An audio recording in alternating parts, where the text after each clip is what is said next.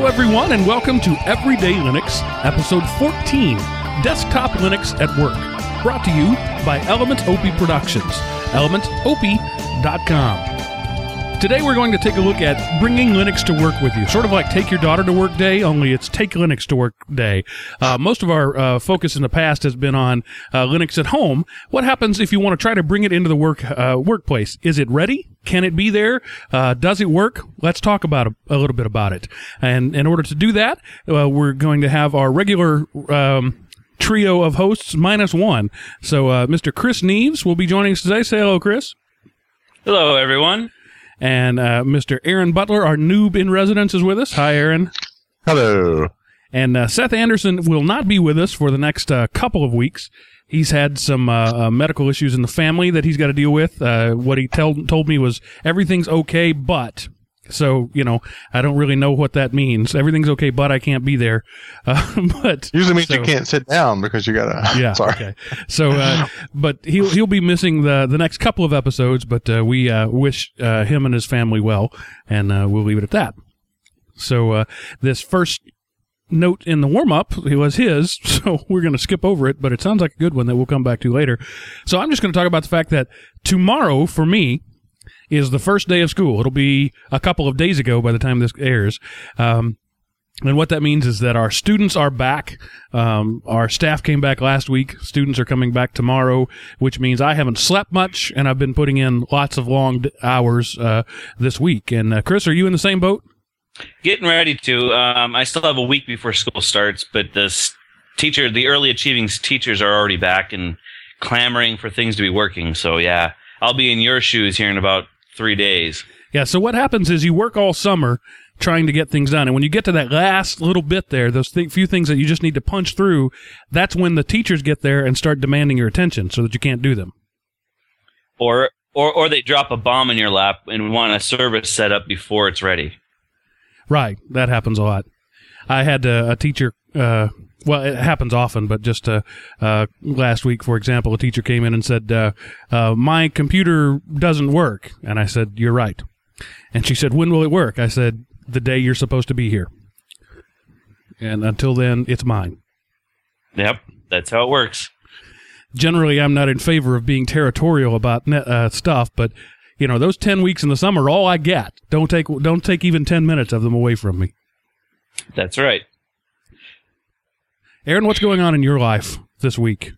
Well, this week, being an educational person. Yeah, we actually are. I'm in IT healthcare, and we are embarking on without going into too much detail and wasting too much of our listeners' time, a incredibly gigantic, huge, expensive, enterprise-changing, culture-changing software shift. It'd be the equivalent of, okay, we all have Macs. We're all switching to Windows, and there's 5,000 of us. It's not quite. That's not what we're doing, but it's a similar idea.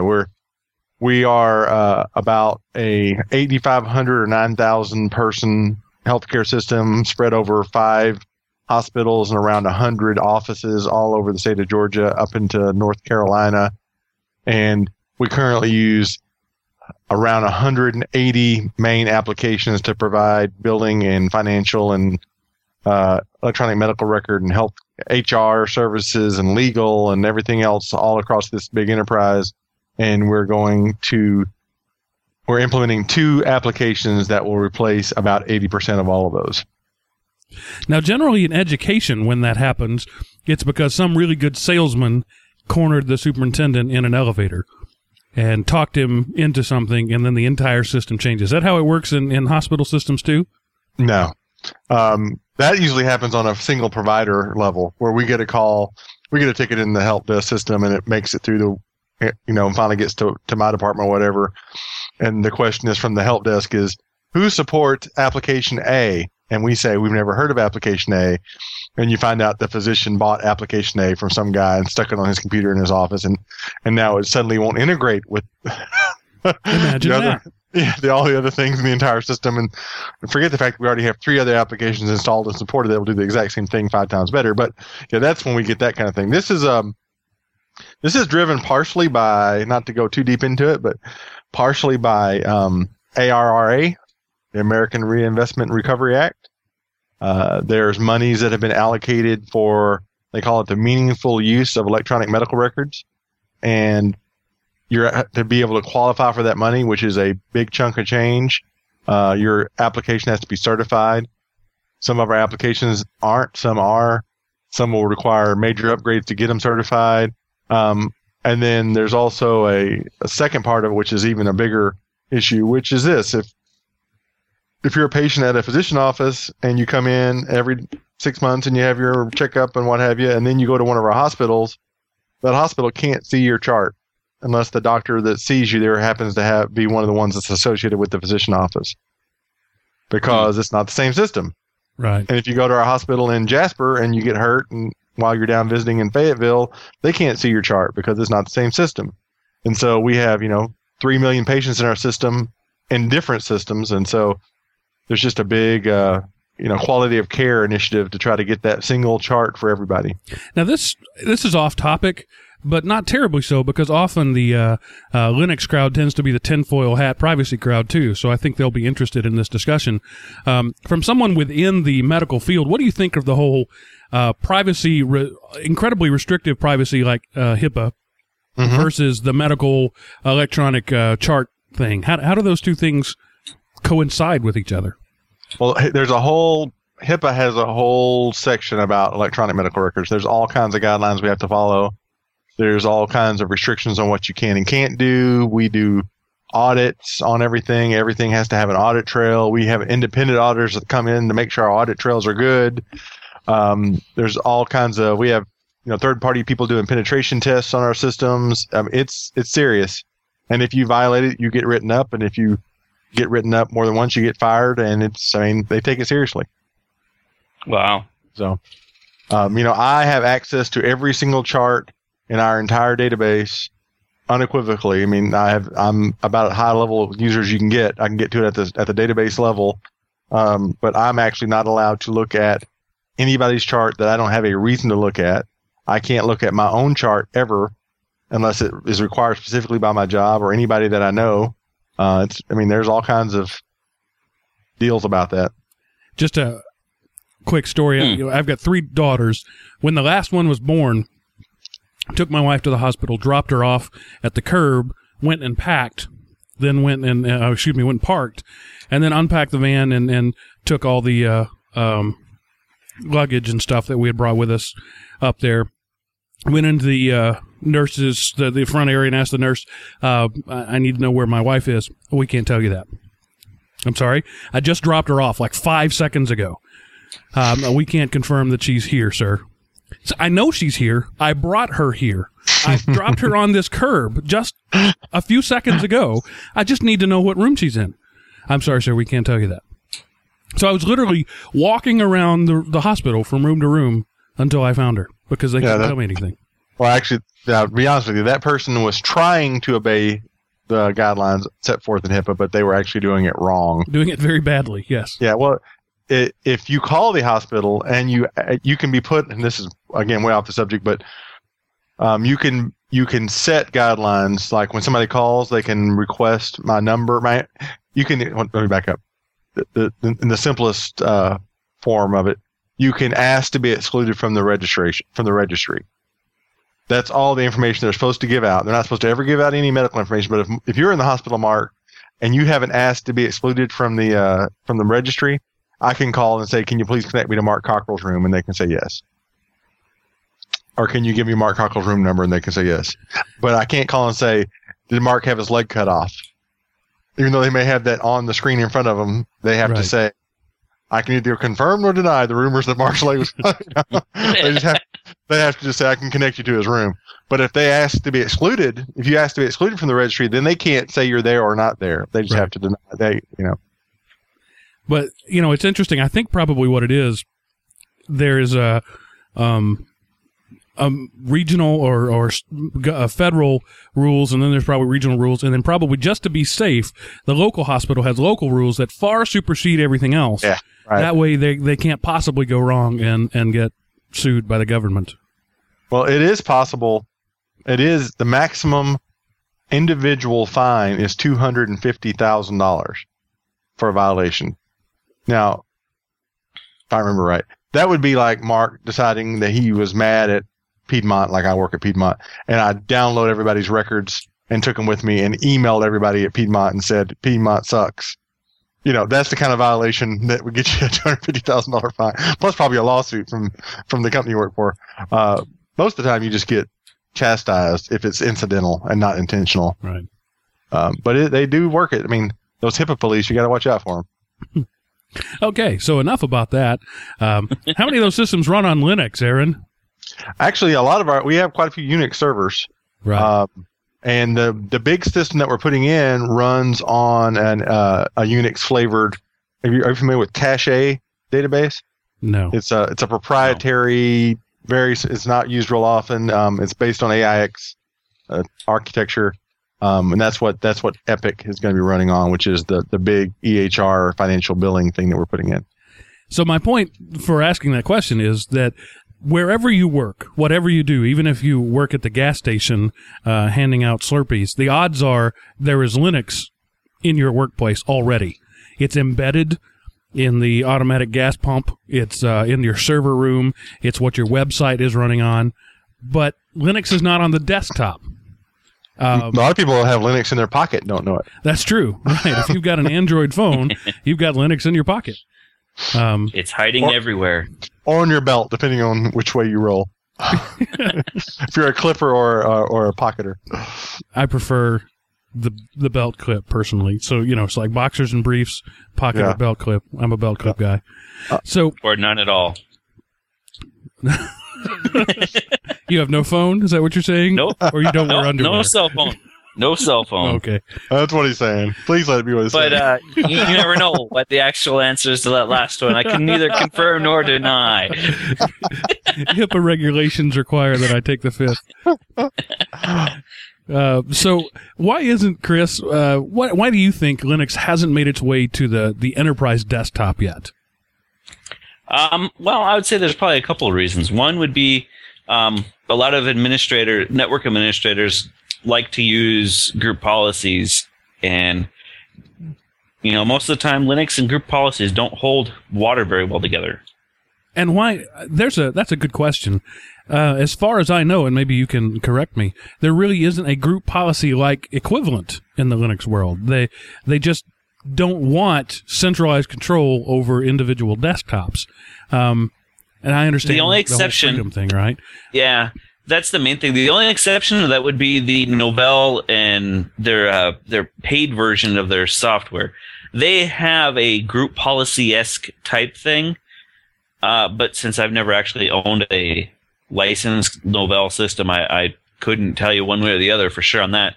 But I know they do talk about it as a built into YAST. So it does exist, but unless you're stuck with Novell, you probably won't know anything about it. And so maybe the number one thing about getting Linux in the enterprise desktop is fitting in with the Active Directory structure, or to a much lesser degree, the Novell structure. What do they call that? Something about trees and forests or something. I don't remember. Right. I'm not a Novell guy. When I started the job I'm at now, almost 15 years ago, they had two Novell server version 2.0 systems running on this was like a console. It wasn't even a graphical user interface on a green monochrome monitor.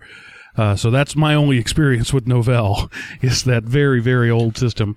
And we moved to Windows for a lot of reasons, primarily because it's easier for an administrator to do things. As much of a Linux guy as I am, I work in a Windows world, and I have Windows all over my school system, 800 plus desktops, because it's manageable and it's uniform and it's easy. So how can we make Linux as easy and manageable, or can we? Well, when it comes to the policies, I don't think you're kind of floating there without much help. There are a few tools out there that you can edit a config file and blast it out to everybody. Those tools escape me at the moment, but maybe I'll pull them up later. I know there's ways to get Linux into the Active Directory, so you get your single sign-ons. There's a couple of different places. One is Likewise has a paid and free version of software that will tie your Linux machine into Active Directory. But there again, all you're getting is your single sign-ons. You're not getting policy control. Right, and that's really you get excuse me, you get access to stored printers and things of that nature, and you get to use your AD password on a Linux thing. But they really are second-class citizens. They are there. They exist. There's no management, but that's about as far as it goes. Yeah. Huh. So, I mean, it's nice if you're like an administrator because you can use Linux then and still keep your single sign-ons, which then allows you to access all the network shares. But I don't see it going on like a user's desk somewhere as far as that goes. And I was going to bring up the idea that, you could use Likewise and I personally have had a 50-50 shot with Likewise. I agree. Sometimes it works, sometimes it doesn't. I've found more help when it comes to just editing the Samba files directly. And I have a link in the show notes for that. And it's really geek heavy if you look at it up, if you pull it up. But it will walk you right through, what to edit here, what to edit there. Yeah, and I'm sure you guys are looking at it right now, and there's a lot of things that if you don't know what goes there, then you're kind of stuck. Yeah, and I use my old friend that Chris hates, Webmin, for that. Webmin makes it really easy to join a machine to a domain. It's all web-based, and you simply enter your credentials, and it does all it for you. I think it's easier and more effective, in my experience, than the Likewise Open thing. It just works. You put in your domain thing, and it works. But all that gets you is access to your network stuff, and so that's a little annoying. Printers. Wow. Do we really want to go down the printers thing? I think we have to be honest with our audience. Before you go down there, back to the management side of it. No, I'm sorry. We're done with that. Are we? Can't do that. Oh, man. Well, this is only slightly related. If you go to your doctor's office, I'm just kidding. I'm not going that far back. In Microsoft and Windows world, what's it called? It's not SAS, where you push out, not policies, but you can push out installs over MSIs. And, right. Well, it's an MSI. It's an install file, but there's a enterprise.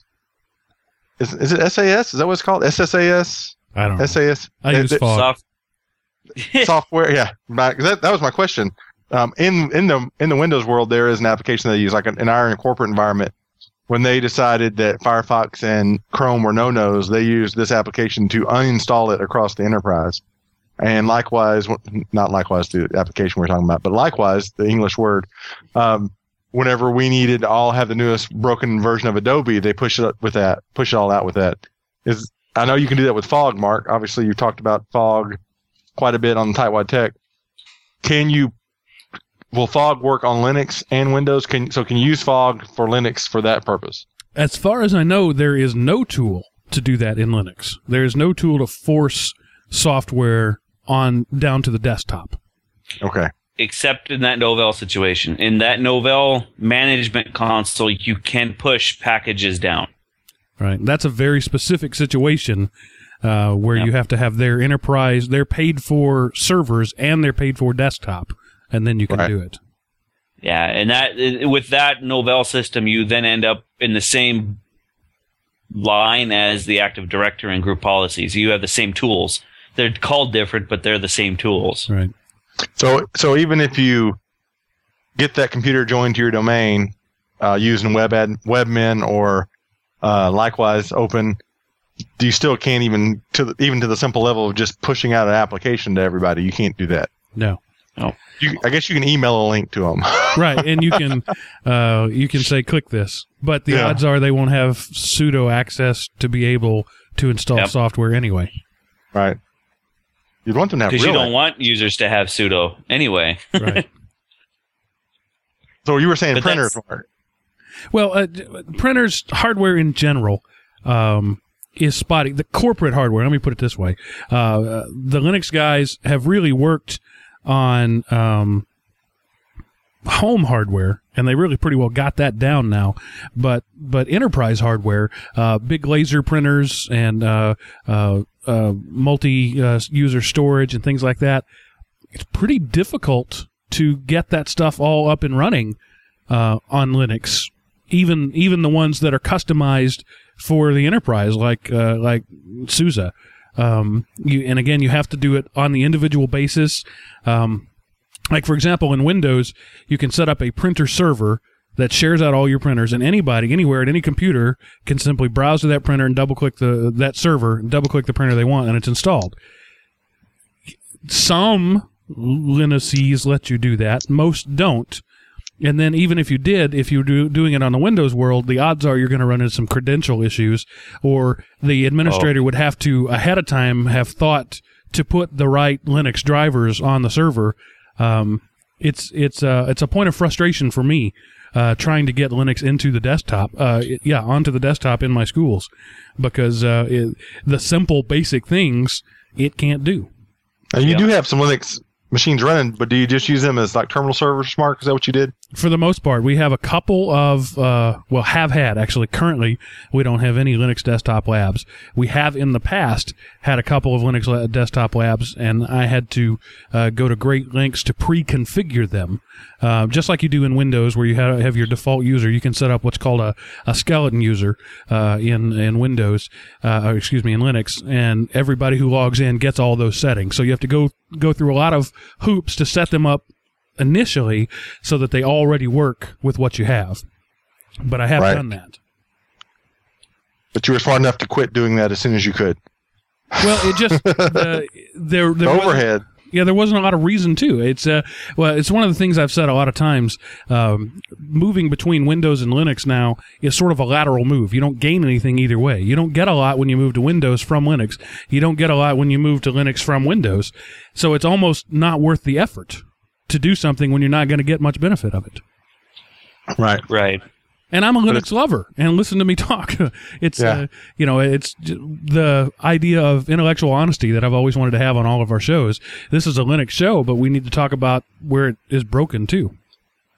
Yeah, and that's the biggest problem. I have found that, if you don't mind installing proprietary stuff, if you're an HP shop, where all your printers are HP has a tool that you install that does a lot of the HP printing for you. And it has pretty much every printer I've ever seen in that tool. If it's an HP printer. Right. Well, that's what I'm saying. If you're an HP environment, which my school is, because we have a certified HP repair shop like half a mile away from the high school. We tend to use whatever is the best and the cheapest at the time, and manufacturers tend to leapfrog each other. What I buy today would not be what I'd buy 6 months from now. But right now we're standardized on Lexmark network laser printers, which are awesome and have great Linux support, but it's not something that you can do easily. It's something you have to do. You go to every system and you set it up, because there's no centralized way to do it. Wow. Any other thoughts on that? It's a nightmare in general for trying to set up a mass deployment of printers, even in the Windows world. Unless except for in my high school right now, we have everyone set on a print server, and then I group policy everything through. But it's still a nightmare to manage printers. Right. Now, if the printer is plugged into the local machine, Linux can do a great job of auto-recognizing and auto-configuring that. If you've got a USB cable going from your computer to your printer, that is seamless, in my experience, 90+% of the time, and the other 10%, it takes a little bit of minor tweaking. But it's just over the network where that gets difficult. Yeah, it gets lost, is what it feels like. And you mentioned, you put a link there in the notes to Samba files. The two things that we've mentioned, Webmin and Likewise Open and anything else out there, they're just Samba configuration. Samba is the thing that does it all. And for those who don't know what Samba is, Windows. Me. Oh, okay. Windows communicates using SMB, server message blocks. So that's a play on SMB. Added a couple A's. It's a Samba. And what the Samba team have done, if they set up a Windows server and they've set up a Windows client and they've set up a packet sniffer in between and said, when I request a file, the client does this and the server does this. All right, we're going to build our software so that it mimics that behavior. Oh. And so they're always... And they've done a really darn good job doing it, too. They have. They've done an awesome job, but they're always several generations behind and never as good because they're reverse engineering something instead of having access to the root code. So Samba, as good as it is never anywhere close to as good as Windows. Right. And that's true if you're using a Mac, too. Mac uses Samba to communicate on the network as well. And it's getting better, though. I was really shocked. My current laptop and my desktop with KDE are both running the newest version of Samba.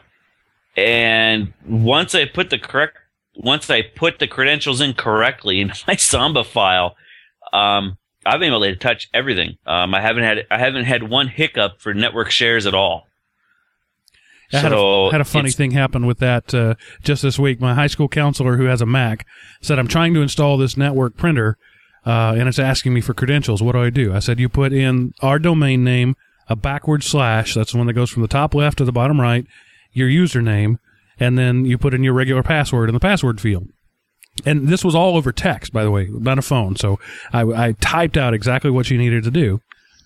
She wrote me back and said that didn't work. A few minutes later, said, I got it. I entered my domain name / username in the username field and then put my password in, and then it worked. And I wrote back, isn't that exactly what I just told you to do? And she said, oh, I didn't read that right. But that goes to what Chris was saying. You've got to set it up.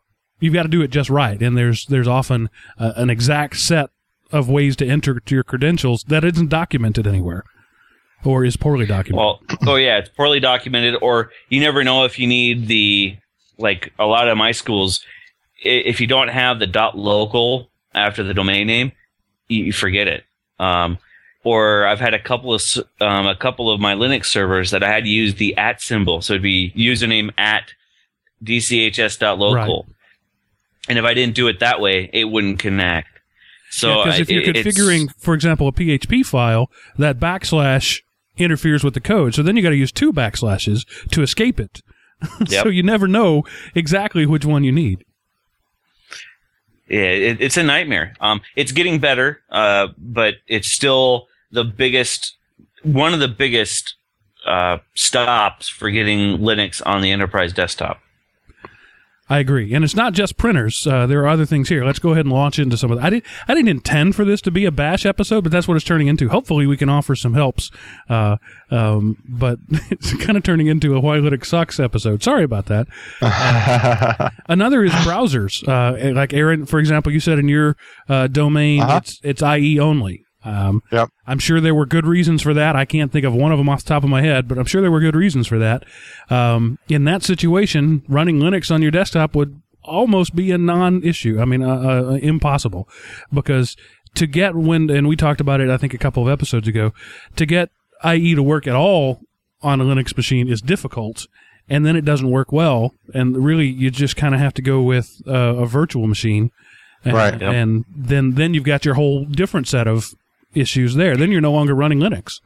Are you interested in knowing why, or is that too much of a sidebar? Sure. I am always interested in knowing why people actually choose to use that piece of crap. This is the official party line. The people who manage the software, the enterprise software like IE and operating systems and Adobe and things like that, basically IE is not quote unquote anything but IE is not approved, therefore it's not managed, therefore it's not patched, therefore it's not addressed with any kind of security issues that comes out, and they can't depend on however many hundreds of users were using Firefox and or Chrome to keep up with the security patches and stuff themselves.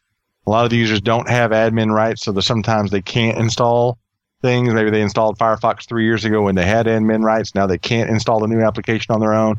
I don't know, but it was really the funniest part was that they pulled it one day, and the next day they published one of our applications that the IT department itself has to use in a Citrix published app version of Firefox because it ran so bad in IE. Nice.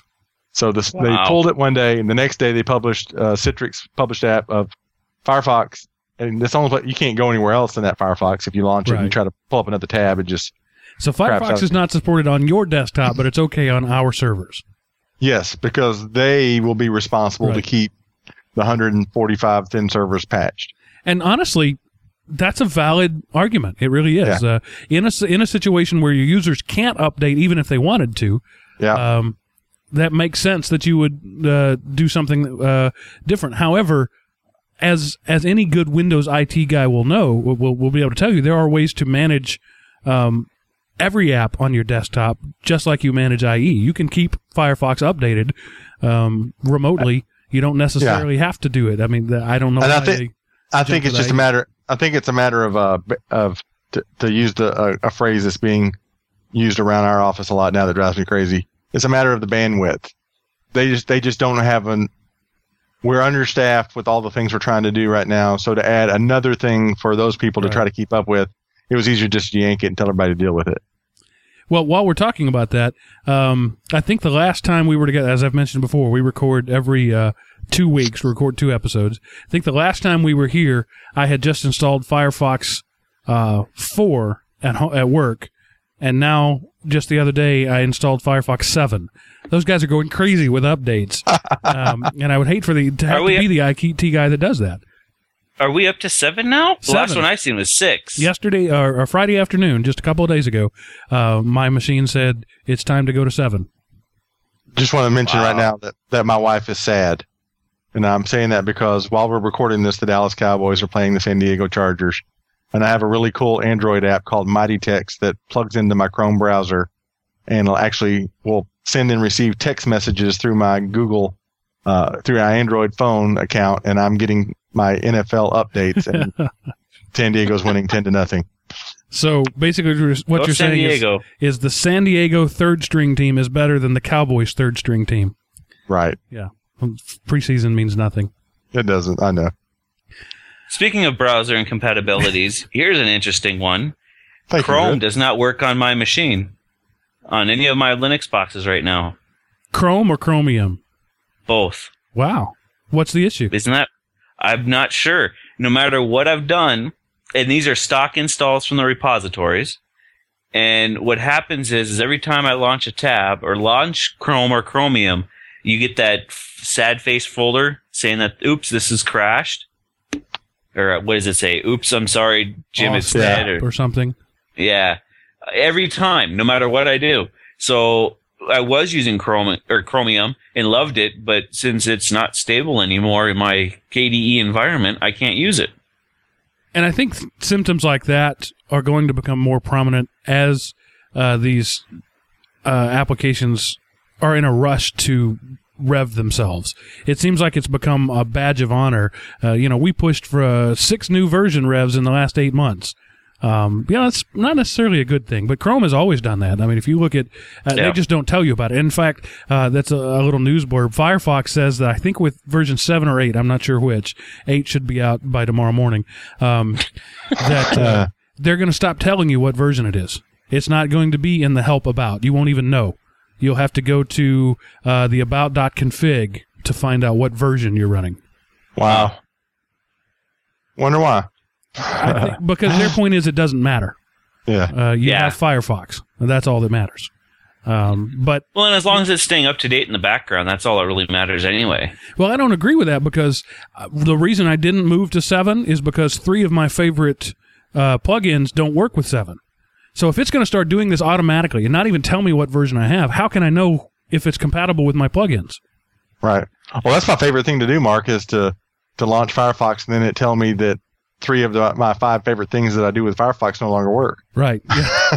Oh, by the way, this thing that I can't find the plugin for your version. Right. Oops. I guess I don't use that many plugins or add-ons that I guess I don't really notice it. Yeah. I don't either anymore. I have 4. That's the third time that happened. I quit. Right. I just don't upgrade. And so then you've got a base of people out there who are using your old version stubbornly. Right, and so now you're like, well, I'm not going to update that no matter what. They could be version 57, and I'm not going to use it. That's bad. And then there's your security issue right there. Yeah. Well, see, I just quit using Firefox after about the second or third time because I love the plugins. They're great, but after the second or third time though I had went and found the newer version with a different name and plugged it in, I was like, forget it. So I'm pretty much a Chrome guy unless I run into that 1% of a website that Chrome won't run. Right. Okay, so the next thing on our list, now that we've talked about browser compatibility, and there's really no answer to that. If you have to use IE, you can't use Linux. Yep, pretty much. I mean, is that a fair statement? I would say so. And even if you have to use a IE-based technology like, say, .NET or Silverlight, you're still kind of left out in the cold. Right. And if you want to easily manage your printers, you can't use Linux. And if you want to push applications down over the network, you can't use Linux. Right. So all these things that IT guys want to do. By the way, if you want to be a corporate IT guy, you can't use Linux on the desktop. Right. But so, I mean, it's all over the server rooms. They just need to catch up. It sounds like to me that it's a classic case of small, medium, large. I mean, Linux is great for that lawyer's office that has 5 PCs and they happen to have one guy that's pretty computer technologically savvy, but they're using a bunch of old machines. They don't have license necessarily. They don't want to go buy Windows 7 licenses. And so why not? Just, they need an extra computer for the intern. There is no management. There is no enterprise. There's probably not even a domain. Right. But you start getting that kind of level. Once you add the domain and go and talking about really managing things remotely, it sounds like to this noob that you just can't really go there yet. Unless you're ready to go thin client. I think Linux does thin client better than Windows. And then you do have one server that you configure and 100,000 users if it's a big enough server or cluster of servers really, but you treat them as though they're one, which is kind of nice from it. Even if it's like 100 servers, you can interface them with one interface. You can interact with them and then they replicate each other out. I think in that situation, Linux beats the pants off of Windows terminal services because terminal services is really a glorified VNC. It just gives you screen clicks and whatever, and the local machine still has to do all the work, all the processing power and all that sort of stuff. Yeah. On the Linux side, the server does all the work. The client can be a 386 with 32 megs of RAM, but you need a much bigger server or cluster of servers. So it's a give and take. I would say if you're going to build from the ground up for Linux or Unix, you can do that and really run a successful multinational corporation, but you'd have to plan it from the ground up. Yeah, I would agree with that. But now I wonder about, I've seen some other technologies like NoMachine and, what's that other one? Spice? I've heard of that. The name of it? And FreeNX is another one? Yeah. Well, FreeNX is NoMachine. It's their free client. That's right. So, I've used NoMachine and been really shocked with how good it performs. But I have not seen. I've seen screen caps of Spice, and that one really made me stand up and go, because I was seeing HD video on a thin client, and it was almost no hiccup. I gave NoMachine a try, and it was too complicated for me to grok quickly. It was clearly going to be something that I was going to have to train myself on and spend a lot of time and effort on. It's one of those things that probably would have been worth the effort had I stuck with it. But given my current workload, my bandwidth, to use a term that Eric is concerned with, I just couldn't handle it. At least you didn't. You didn't socialize it. That's another one. We really need to socialize this idea. Blah blah blah. That's another one that's kind of in vogue right now. I really liked NoMachine for the fact that it was. It would click, with the one client, it would touch most, RDP and VNC and SSH and everything else, and do its own NoMachine thing, which it's like SSH and VNC mashed together. So it was encrypted all the way through, which was really nice. And for being encrypted, I didn't see any overhead at all. And I'm going over, out in the sticks type bandwidth. Yeah, I've heard that it'll work as low as 48K bandwidth, like dial-up style bandwidth. I was impressed with that. Well, Mark, I have a kind of I don't know what the right word is. Not an exception or a question, but your characterization of terminal services doesn't really seem to be my experience with it. It's for us at least. Maybe it's because we're running Citrix. I mean, but I use regular terminal services all the time too, just straight up out of the box terminal services without Citrix overlay. Is more like what you're talking about, where you can take an old 386 box and run whatever you want to run as long as the server run it. Is it just saying that Linux does it better? It was an oversimplification to make a point. Citrix notwithstanding, Citrix does a better job than built-in Windows thin client. Okay. So terminal server, if we're talking about the Windows terminal server, you have to have Windows underneath it. So first you have to have a full OS, then you can connect to your network. Or you have to have some thin device. Right, you're running on the PC, yeah, I understand. Which is running an OS. Yeah. The way Linux does it, there is there is a very minimal, basically just kind of memory and hardware manager on the client. And that's everything else happens on the server. In the Windows world, we have all versions of that, all flavors. We have the Windows CE, which is embedded Windows. Yeah, embedded Windows on a thin device. We have some old we still have some old Wise terminals actually running also in some places that just haven't got updated yet. And then we have lots of fat clients, full PCs running published apps on Citrix, and some of them are actually running published desktops as well. We use the published desktop a lot more on full laptop hardware. Right, but see, in Linux terminal services, you need a network card and a monitor, and that's it. You don't need any hard drive. You don't need any, you need just enough RAM to load the kernel from the network. It actually pulls the entire OS over PXE. So there is no underlying thin client OS at all. Right, and it's ultra thin. I'm sure that's what they're using, like Dallas just made a touchdown. That's what they're using. Jason Witten. Witten is my man. I want to have his babies, just so you know. And that goes way beyond the man crush, everyone. If they made an action figure to throw back to our Hot Route show. Yeah. What I was saying, though, is I don't know now at that point. I can't even think straight. Sorry. My corpus callosum just split down the middle. I don't know. Oh, the whole idea of actually not even having to have it on the device. No hard drive, no operating system. Obviously, I see what you're saying now. Okay, that's what I wanted to clarify. Yeah, and that, again, that comes from my tightwad background. When you look at the Windows thin client, the first step is get a client. Get an OS, then you can run our no OS services. Wait a minute, I don't want an OS. I want to run a thin client. Well, sure, you can do that. Just get an OS first.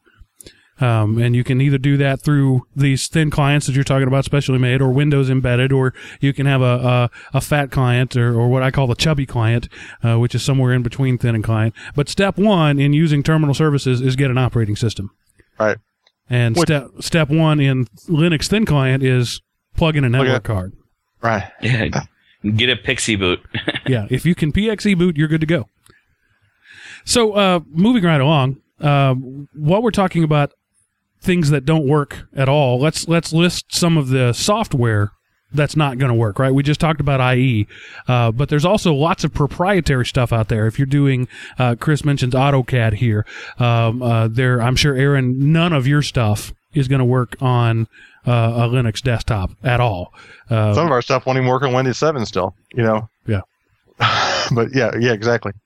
And that's just an issue of the market isn't there yet. Nobody's writing to it because there's no reason to write to it. But when people start using it, there would be reason to write to it, but they can't use it until somebody starts writing to it. Mm-hmm. The whole chicken egg. Right. Chicken egg. So what you need is a chicken parmigiana, which is, battered in egg, and then you've got it.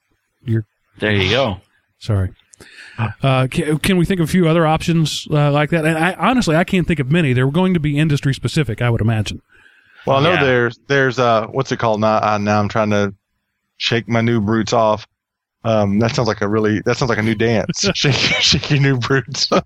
Shake your new broods. Well, if you're in a corporate environment, they're going to want you to be running Outlook. Yeah, Exchange, Outlook, that whole bit. Yeah, and sure, you can run it in a browser, maybe. Yeah. Yeah. Actually, Evolution and Thunderbird, and there are a couple other tools that do a good job of talking to an Exchange client, and the server doesn't know that it's not an Outlook. Right. Evolution was the one I was trying to think of. Yeah. Yeah, but that's actually I'm using Evolution at work right now, and it's got a weird little hiccup, and I don't know what it exactly is, but it'll be working great, and then all of a sudden you'll get this weird little hiccup, and then all of a sudden all your text will be gibberish because it changed the text encoding from UMT-8 to Unicode, and once it does that Unicode switch thing, you're stuck because you can't get it back. I think it's UFT8. Yeah, UFT or UTF. UTF. Yeah, that's it. Ask it to stand on its head and drink a cup of water. Maybe that'll get rid of that. Boom. Yeah, there's just those kind of enterprise level. I mean, SharePoint, something we're kind of dabbling into now. I don't know. There's all kinds of things. We have content management systems built into our intranet. I would expect that the applet that runs those probably wouldn't work on Linux. Maybe I'm wrong. Maybe it's most likely Java or Flash. I'll say maybe I'm wrong. Yeah. See, I think as the consumer world moves more to the cloud, to use another that'll help Linux, right? buzzword, that's where the client, the local client, doesn't matter so much. That's why the iPad or right. whatever can work so well at home. Do you think IT is going to move in that direction? I know a lot of people want it to. A lot of pundits say we should, but as a guy in the trenches, I honestly can't see that happening for a long while. Well, I think, until the people really get the bandwidth to build the things out and begin to socialize it, it's not going to move to the cloud. You got to socialize your bandwidth. Well, I don't know. I mean, for us, what we're doing, putting things on the cloud becomes another level of security risk because we're talking health information. Not that, everybody doesn't want their information to be secure, but another level of security risk, another level of security risk in the sense that we have to have all these holes in our firewall for every computer on the network to be able to get out. Not that they can't get out through the same port, but you know what I'm saying. Right. It's just more levels of things to deal with. Just to give you an example from my own life, my school, as well as hundreds of thousands across the state, just moved to a new system called TXEIS that is all web-based. All right, the server is in my closet, but the only way to access it is through a browser. And that gives me the heebie-jeebies because before, if somebody wanted to hack our system, they had to have access to our software. They had to physically come to where we are and load this specific client. Right. So are you saying you're hosting a web yes. server at your? So they're actually not connecting to it directly locally. They're still there, or they can have access to it over the internet. It is made available over the internet via standard HTTP. I wanted to do just like a private 10-dot address that's only available in-house, and the system doesn't work that way. It has to have access to the full internet. Well, pretty much on our network, you have two levels. We have OWA, Outlook Web Access published that you can get to. We have our health HR systems published through a HTTPS site so that you can get on there and change your withholding and that kind of stuff. And everything else you have to have three-part identification: username, password, and a token. Thank you. Yeah. Of whatever type, whether it's whatever. We have two different brands, but yeah, you have to have know something, have something type thing, like they always say. Something you have, something you know. That's right. Yeah. Was one of those RSA that just recently got hacked and their master database is now available? I do not believe so. Did you hear about that? Yeah. They're the number one maker of those little football dongle things, and right. They let their master algorithm loose. Bad thing. That's a scary thing. So anyway, what I was saying is now all you need is a username and a password and the URL. And the URL is published on our website because that was to make it easier for people to find. Right. So you go to our website, you click on the URL, and now all you need is a username and password. That scares me with the kind of information that we have about not just salary, but all sorts of personal information about all these students, where they live, what kind of medical conditions they have, what kind of discipline they've had in the past, what kind of psychological issues our nursing. That's almost as much as on Facebook. Yeah, exactly. The software a nurse uses built into it, software a counselors use is built into it, software that our finance. It's all one system, finance all the way down. Well, and the thing is too, that's the state of Texas.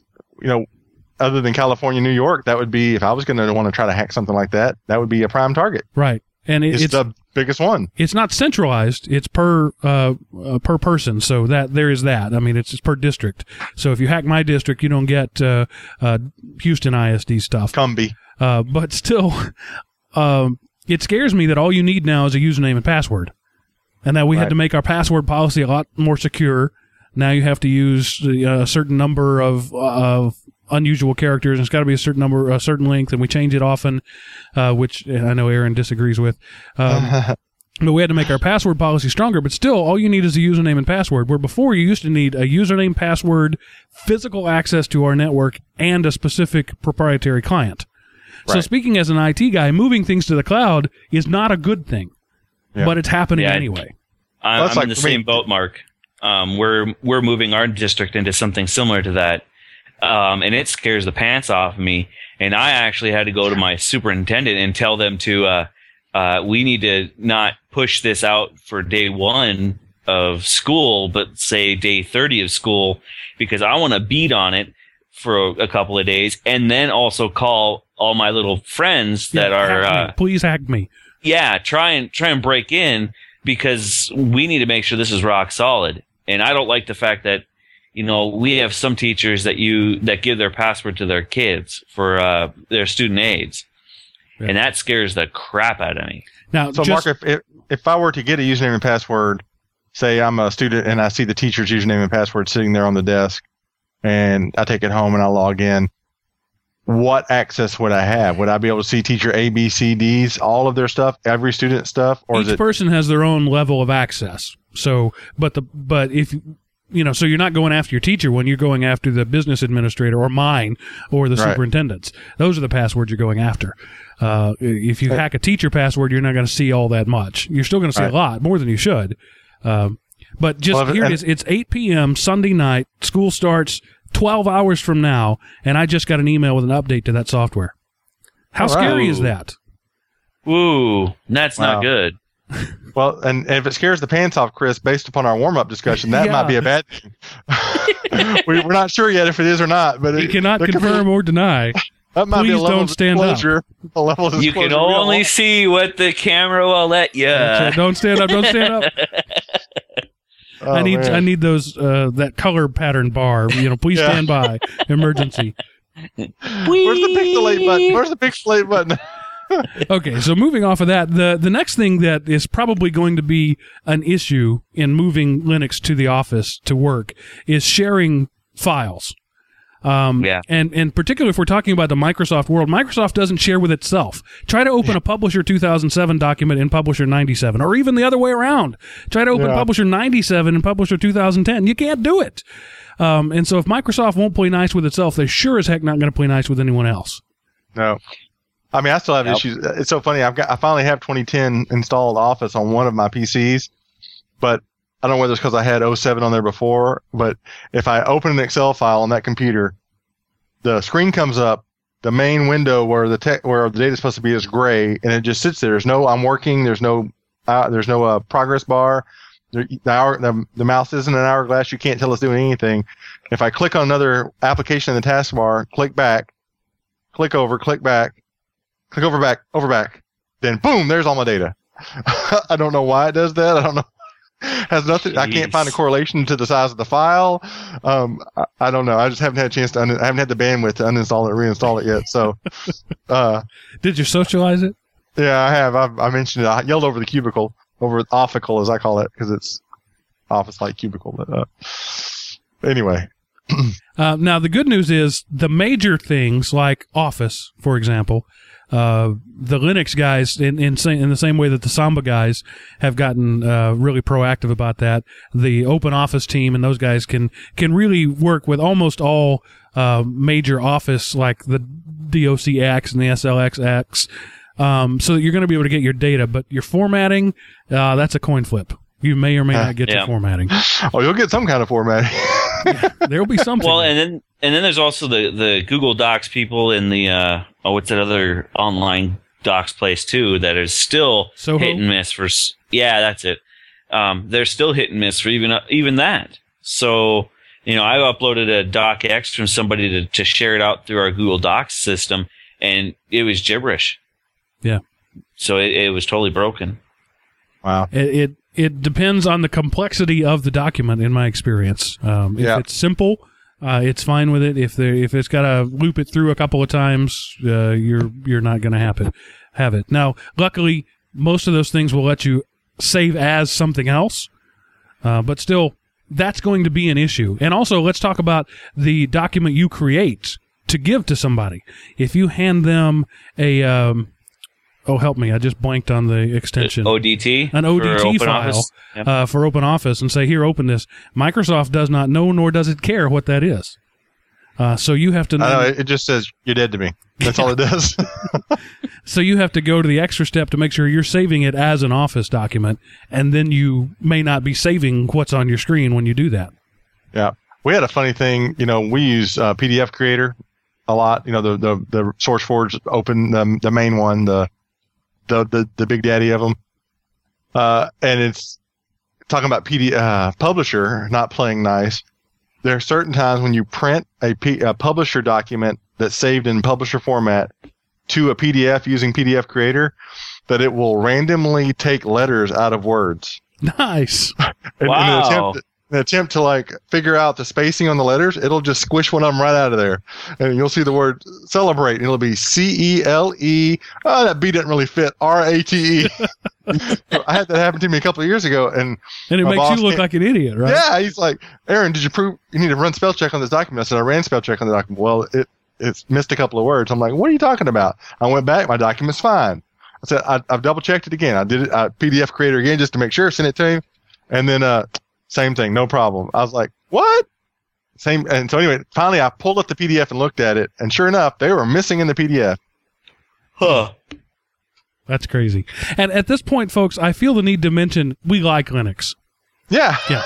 Yeah, I use it every day. We've been kind of dogging on it here, but I think the conclusion we've come to is if you want to take it to work, you're going to have a Windows machine right there beside you too, or your, whatever it is that your system uses. It's most likely Windows. My co-host on the Taiwan Tech, Sean, his sister is in the TV business, and she does sporting events. She's in the truck, covering baseball games, football games, that sort of stuff. And she says that everybody has two computers. They have their Mac that they do their editing and all that stuff on, and then they have the Windows machine that they do their corporate stuff on. And that seems to be, at this point, that's the state of it. You're gonna be able to take your desktop to work. Chris, you do that, right? You have a Linux desktop at work. Yep. Do you have these kind of experience that we're talking about? Do you have to touch a Windows machine once in a while to do what you need to do? Well, most of the time I do. I do 90 as much as I can do. I do through the Linux machine, and I do through network shares and everything else. And then there are times when you just absolutely have to have a Windows box in order to do something with, say, group policy. So in order to edit a group policy, you have to have the group policy editor, which is a Windows-only tool. Right.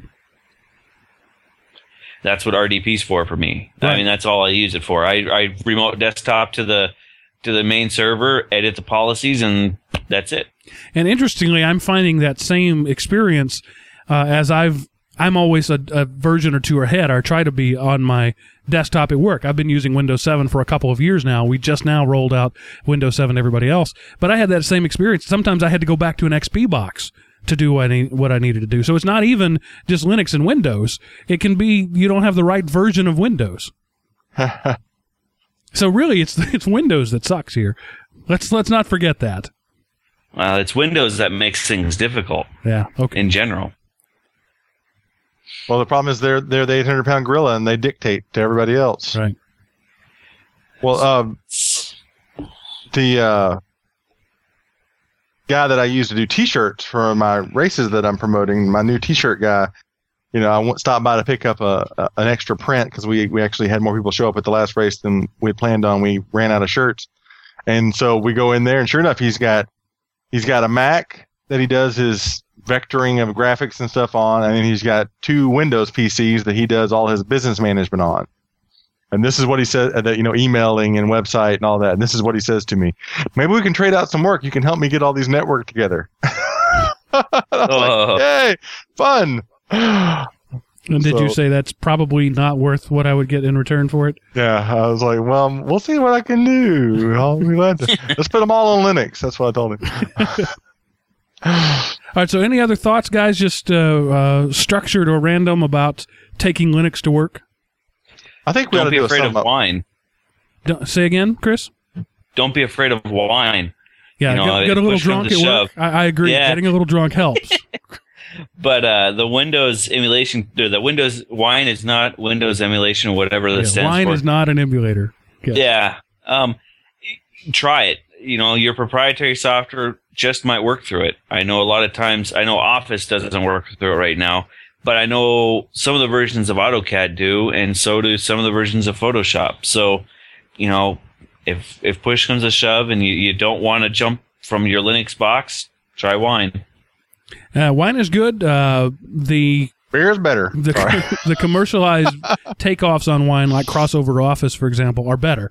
You can get Windows Office 2010 working perfectly, including Outlook, from what I understand, using Crossover Office, which they've taken the Wine code and souped it up. But that's not free. You're going to pay $50-$60 for that. But if it's something you need, then that's generally worth the effort.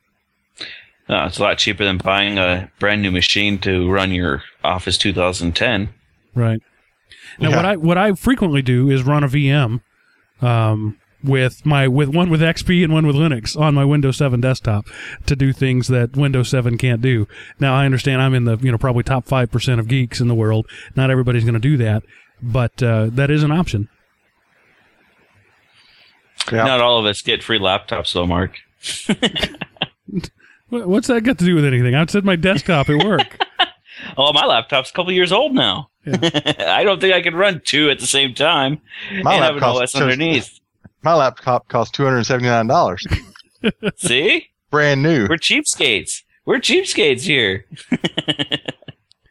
I've just given you the option right there. I'm just saying, yeah, and that's true. Running. I actually just about to say that you got to have the resources to run two VMs and a physical machine if you're going to do that. But on my, when I'm slumming it, when I'm only using like a dual core instead of a multi core, I can suspend one of those and do what I need to do. That's funny. And just for the record, the laptop, the free laptop I have is probably the crappiest one I own. The good one is the one I paid for. So just put that out there. So to sum it up, I think from the noob perspective, don't try it. I don't know that I would say don't try it. Just don't expect great things if you do. Right. It's definitely not ready. This is not a situation where you want to go into your IT administrator and say, hey, we really need to push Linux desktops across the enterprise over the next 3 weeks. I look at it as just keeping your expectations real. Don't think real low. Yeah, well, don't think it's going to solve all your problems. It will solve some of your problems. It will create some other problems. But I would hazard a guess that if you spent the money to do everything you needed to do to make a Linux machine work in Windows, you're still going to spend less than you would have if you had bought a Windows machine and Windows licenses. Right. But it may not be a lot less. Depends on your bandwidth. Exactly. How much in your pocketbook. All right, Chris, what is our command line of the week? Well, last week I teased a little bit and said that I would tell you what Top was good for when it comes to killing things. He's got no underwear. He's taking his pants off. Now he's teasing. I don't like the direction this show is going. So, but this week I'm of the world as we know it. Wow, wait a minute now, guys. It's not that bad. But anyway, like I was saying, last week I was talking about how TOP is good for telling you what programs are using up all your resources and what PID number they are, program identification number. Kill is a program that will then kill a runaway program if you can't find, if you can't use the some of the shortcuts to kill programs locally.